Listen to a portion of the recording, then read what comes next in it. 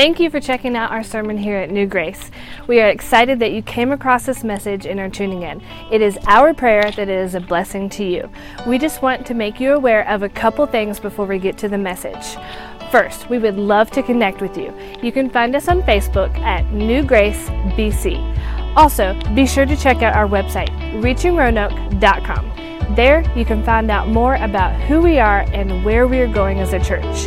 Again, thank you for checking out our sermon here at New Grace. Please let us know of any questions you may have or any way that we can help you and your family. Enjoy the message. So what comes to your mind when you think about spiritual warfare, Satan, demons, things like that?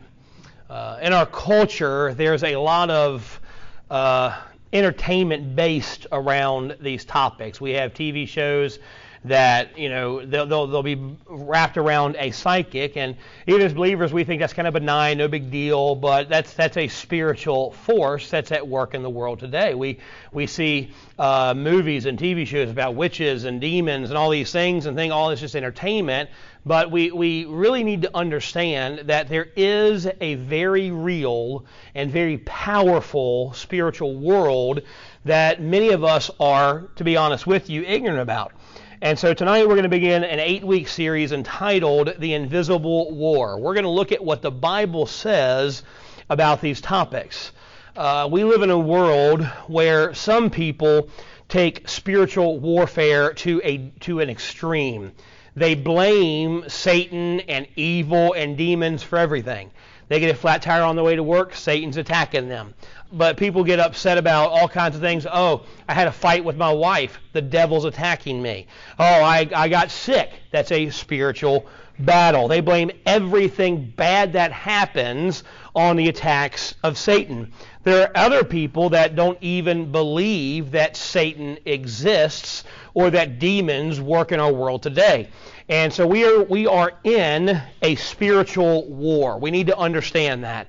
Satan, demons, evil forces are very real and they're very active. Now, they're not as active as sometimes we like to give them credit for. You know, those people that think Satan's attacking them over everything, to be quite honest, they're probably not even on Satan's radar. And Satan doesn't need to attack them because they're too busy attacking themselves. But there are spiritual battles we need to be aware of. And the Bible tells us in Ephesians chapter 6, it gives us guidelines on how to win these spiritual battles. Now, we also need to understand we've already won the war. The spiritual war, if you're a child of God, you won. You're already victorious. Satan's already lost, but he's still going to fight you. He's still going to fight battles that we need to be aware of. And so when we talk about spiritual warfare and the Christian culture, there's a wide spectrum of belief. There are people who get nervous when you start talking about spiritual things because you're getting a little too out there, a little too charismatic, a little too maybe Pentecostal, and so they get nervous. And there are other people that talk about it all the time. There are people who you turn on the TV, and entire TV shows are these pastors or ministers or whoever talking about these spiritual battles. They're writing books about these spiritual events and kind of over-spiritualizing everything. There are entire branches of Christianity that believes the Bible talks about spiritual warfare, talks about demons, talks about Satan, but that's for then. It doesn't apply to us now. That's kind of like a bygone era. Like, well, the Satan used to be active, but he's not active anymore. And so you see people talk about spiritual battles and they can sound crazy. And so it makes us wonder, what does the Bible actually say about Satan and demons and spiritual warfare? And so Ephesians 6 is the central teaching in the New Testament about spiritual warfare. And for the next 8 weeks, we're going to examine it closely. But today we're going to look at 3 verses. Look in your Bible in Ephesians chapter 6, starting in verse number 10. Very common scripture. Ephesians chapter 6, verse number 10 says, "Finally, my brethren, be strong in the Lord and in the power of his might. Put on the whole armor of God, that ye may be able to stand against the wiles of the devil. For we wrestle not against flesh and blood, but against principalities, against powers, against the rulers of darkness of this world, against spiritual wickedness in high places. Now, in these verses, there are two commands that are given. And we need to understand that they're not suggestions, they're not good advice from the Apostle Paul. They are commands given to us by God. Now, the first command is found in verse number 10. It is, be strong in the Lord and in the power of his might. So, first of all, we see a general command. I think you've got a space there in your handout for a general command. So, whatever we know about this battle, it isn't getting enough, we don't have enough strength to win it on our own. So this battle that we're facing, we are incapable of winning this battle. We are incapable on our own strength and our own power and our own ability to win these battles against Satan. And so the only way that we can win this battle is to be strong in the Lord, to use God's strength to help us win these battles. You cannot win it in your own strength and your own abilities. And so this command, be strong in the Lord and the power of his might, it is in the present imperative tense, which means it is a command given to us, and it's in the passive voice.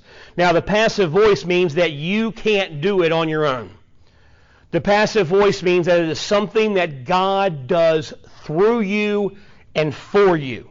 So you can't fight the enemy. You can't beat the enemy. You can't even have the strength to do it. So God, through you, gives you the strength to do it. So you have to allow God to do it through you, though, because it's a command that we have to obey. So what God is saying here is this. He's saying, allow yourself to be continually strengthened by the power that is already made available to you in your new position and your new relationship with Christ. The power that we have in us is the power that raised Christ from the dead. That is the power that dwells in you. And with that strength, we can defeat the devil. But we have to allow God to his power to dwell in us and to work through us enough that we can win these battles. We have to obey the command. So you have to allow God to work in your life in such a way that the power already in you gives you strength to win the battle. That's the first command. The general command is to be strong in the Lord and the power of his own might. But in verse number 11, there's another command. It is a specific command. A specific command. Look at verse 11 again. Put on the whole armor of God, that we may be able to stand against the wiles of the devil. We are told to put on the armor, and it's not our armor, it's the armor that God has given us. Put on the whole armor of God so we can stand our ground when the enemy attacks. God doesn't want us retreating. God doesn't want us fleeing from these battles. He wants us to be able to stand strong, win the battle, and not give up any ground in our fights. So the armor of God is God's provision to help us win the battle because we've already won the war. Then this is a specific command. We obey by continually and repeatedly putting on spiritual protection that is provided for you. And the purpose of the protection, the reason God gives us this armor, is so that you can hold your position in Christ as you are bombarded by the satanic attacks and the schemes of Satan that are meant to destroy you. The verb used in this verse is different. It's in the middle voice, not the passive voice. It's in the middle voice. It is something you do for yourself at a specific time. The passive voice is something God does through you. The middle voice is something we have to do ourselves. So God gives us the strength to stand against the devil, but we got to put on the armor. We have to do the work to withstand the attacks of the devil. So God tells us to be strong. That's how we win. We have to put on the whole armor of God because the battle is all around you. Now the word wiles there, it means schemes, strategies, and cunning arts. Satan is scheming to take you out of the battle. He is coming up with all kinds of plans and things to trick you and trip you up. He doesn't attack you head on. He always tries to trick you into doing wrong. Now, honestly, most people who walk with God and they're staying faithful to God and they're reading the Bible and they're praying, if Satan attacked them with a huge temptation, like, I don't know all of your personal lives that well, but if Satan came up to you and tried to get you to do heroin, I think most of us would be able to withstand that attack. We'd be like, well, that's just stupid. Why would I do that? That's not something I want to do. Oh, we'll do some meth. Oh, that's good. I want to get rid of all my teeth. These are blatant attacks that we just want to, I would never do that. So he tries to trick you to get you to the point where one day you could do something like that, but you never saw it coming. And it starts small. It starts with, I have a friend who you don't know, but they have a problem. And you get close to them and get buddy with them, and all of a sudden you start finding out they have an issue, and maybe they say, hey, you know what, don't start with heroin, just smoke this marijuana. That's no big deal. It's legal in most states anyway. What's the big deal?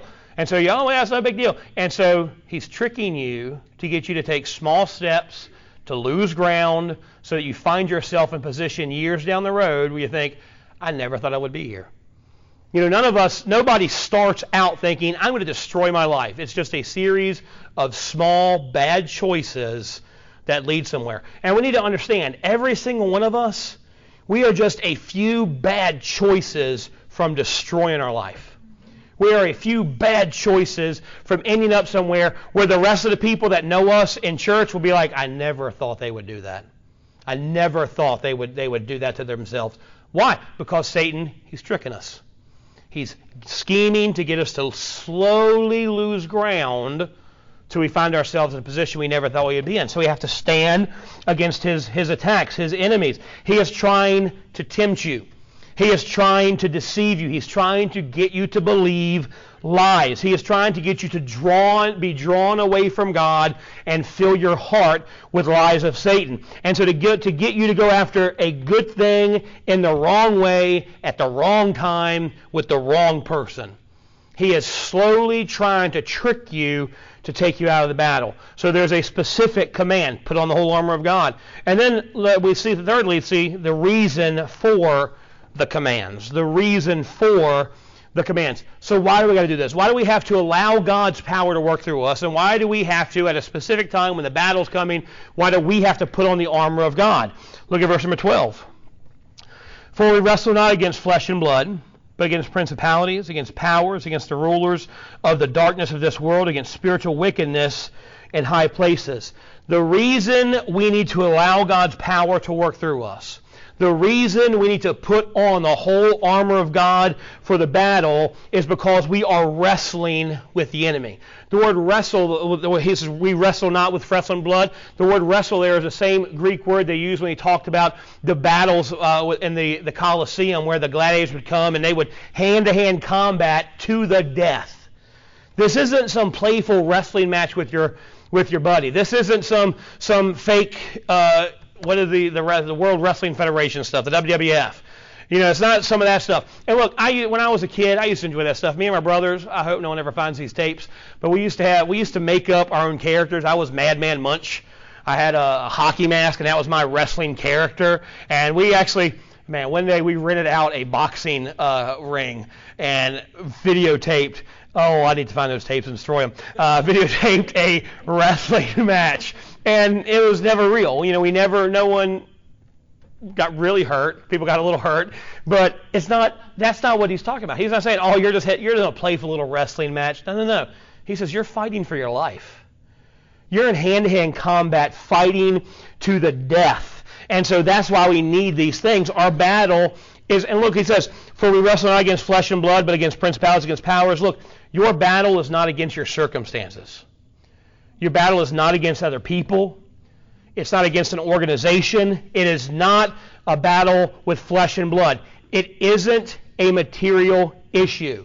It is an invisible battle, a spiritual war that we are fighting, and it has a hierarchy of demonic powers that we're fighting against. So when Paul's readers, when they were reading this, they understood the demonic activity Paul was talking about. It was common during the day. He was telling them that the demonic battles, the demonic influences, it was a reality in their life because people tended to put blame on the wrong things. And we do the same thing. We think the problem is our spouse. We think the problem is our boss. We think the problem is our kids. It's our circumstances. It's our situation. And we don't understand what is truly behind them. There's an enemy that wants to use those things to destroy us. And look, we all make choices sometimes that have circumstances. We all make choices sometimes that, when I've told y'all before, when I used to build houses, I used to build log cabins, and one day I was building a log cabin, and we were trimming out the log cabin, and I was there. It was kind of finishing up the job, and I was out there in the woods all by myself, and we trimmed it out with 1/2-inch pine. It was so thin and so soft you could cut it with a razor knife, and so I'm cutting out a piece of trim to go around a light switch, and the knife slipped, and I cut my arm. And as soon as I cut my arm, blood started going. And I thought I was gonna. I called April on my cell phone. I had a Nokia brick. That's how long ago this was. I called April on my cell phone to say goodbye. Because I thought, I'm out in the middle of the woods. I'm by myself. I've just almost cut my arm off. I'm driving a 5-speed truck, so I can't go anywhere. I'm going to die. And so I called her to say goodbye. Then I called 911 and I had to give them directions how to get there. And it's like you go to the oak tree that was hit by lightning, take a left. And it took them a while to get it. Obviously, I didn't die. But I can't look at that and say, Satan was attacking me that day. No, that was a stupid decision I made, and I suffer the consequences for it. There are times you make choices, and you suffer the consequences for those choices. Don't blame that on the enemy. That's not the enemy attacking you, that's you making bad choices. We live in a fallen world. And sometimes because we live in a fallen world, bad things happen. Because we live in a fallen world, there's sickness, there's disease, there's hurt. And that may not, so we can't blame everything on demonic forces. But the danger is to think that everything has to do with Satan and demons, or to think that nothing has to do with Satan and the demons. C.S. Lewis said this. He said, when speaking about the reality of Satan and demonic activity, the danger is always twofold. To put too much emphasis or too little emphasis on the battle. So tonight as we begin this study, I said we're going to look at 5 things, 5 truths from this passage. We're going to look at 2 tonight. We'll look at 3 next week. We're going to look at 5 biblical truths from this passage about the invisible war that we are fighting. First thing we're going to need to look at is there is an invisible world. There is an invisible world. The invisible world is not something of make-believe. It's not a fairy tale. It is just as real and just as powerful as the visible world. And we live in a culture that wants to explain everything, that wants to test everything, and wants to have evidence of everything. But there is a world that you cannot see, and that world is just as real as the world that we see and feel and taste and touch and enjoy today. For centuries, people couldn't see bacteria, but bacteria was there. You can't see electricity, but you see it working. You know it's there. You can see the wires, but you can see the result of it, but you can't see the actual electrical current. But it's there. We know it's there. So just because you don't see it doesn't mean it isn't real. We see the spiritual world in the Old Testament and the New Testament. In 2 Kings, there's a prophet, Elisha. And he's driving the king crazy with prophecies and preaching against him. And the king, he decides he's going to get rid of this prophet because he's getting on his nerves and he's causing too much trouble. So he gets his army together and they go to Elisha's house and they surround Elisha's house and they get ready for the battle. And they get there at night and Elisha wakes up in the morning. The servant wakes up in the morning. The servant goes out in the morning to get some well from the water for coffee, because all godly people drink coffee in the morning. Can I get an amen? And so he goes out to get coffee, water for the coffee, and the servant looks around and he sees this army surrounding the valley that they're in. He's freaked out. It's like, well, this was it. It's a good run. Now we're going to die. Goes in and tells Elisha, says, well, I just want to come in and say bye because we're going to die. The king's got us surrounded here, and there's nothing that we can do. There's no hope. We're going to be destroyed. And in this passage, God wants us to understand that there are invisible realities that we don't see, but they're very real. 2 Kings chapter 6, verse 15.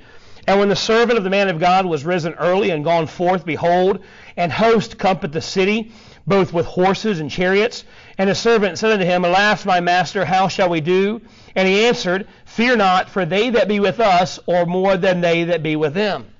Now I'm sure this prophet's servant was like, I know you're a preacher and all, but math ain't your good strong suit. There's 1, 2 of me and you, and there's a whole bunch of them. So who's with us is not more than who's with them. We're going to die. But then he keeps continuing. And Elisha prayed and said, Lord, I pray thee open his eyes that he may see. And the Lord opened the eyes of the young man, and he saw, and behold, the mountain was full of horses and chariots of fire round about Elisha. So the Old Testament here, it clearly documents an invisible world that is very real. Elisha prayed, and this servant had his eyes opened to this invisible world. Paul also tells about this world in 2 Corinthians 10. He says, "For we walk not in the flesh, we do not war after the flesh, for the weapons of our warfare are not carnal, but mighty through God, to the pulling down of strongholds, casting down imaginations and every high thing that has exalted itself against the knowledge of God, and bringing into captivity every thought to the obedience of Christ." So the weapons that we are fighting this warfare with, they're not fleshly weapons. Now, we live according to the flesh. We walk in the physical world, but we battle in the spiritual realm.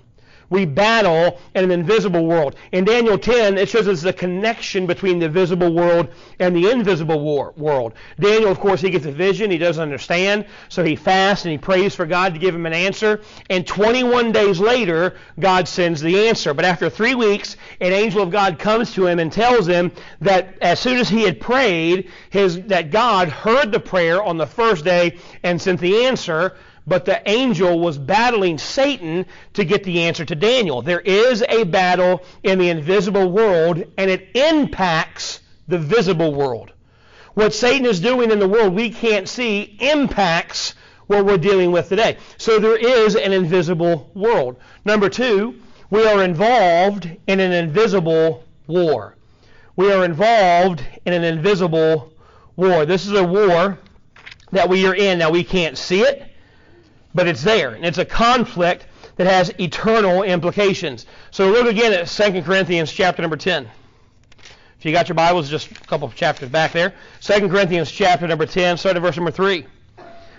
"For though we walk in the flesh, we do not war after the flesh. For the weapons of our warfare are not carnal, but mighty through God to the pulling down of strongholds, casting down imagination and every high thing that has exalted itself against the knowledge of God, and bringing into captivity every thought to the obedience of Christ." So Paul is describing this world, and he says as we walk in this physical world, this physical realm, we are fighting a spiritual battle.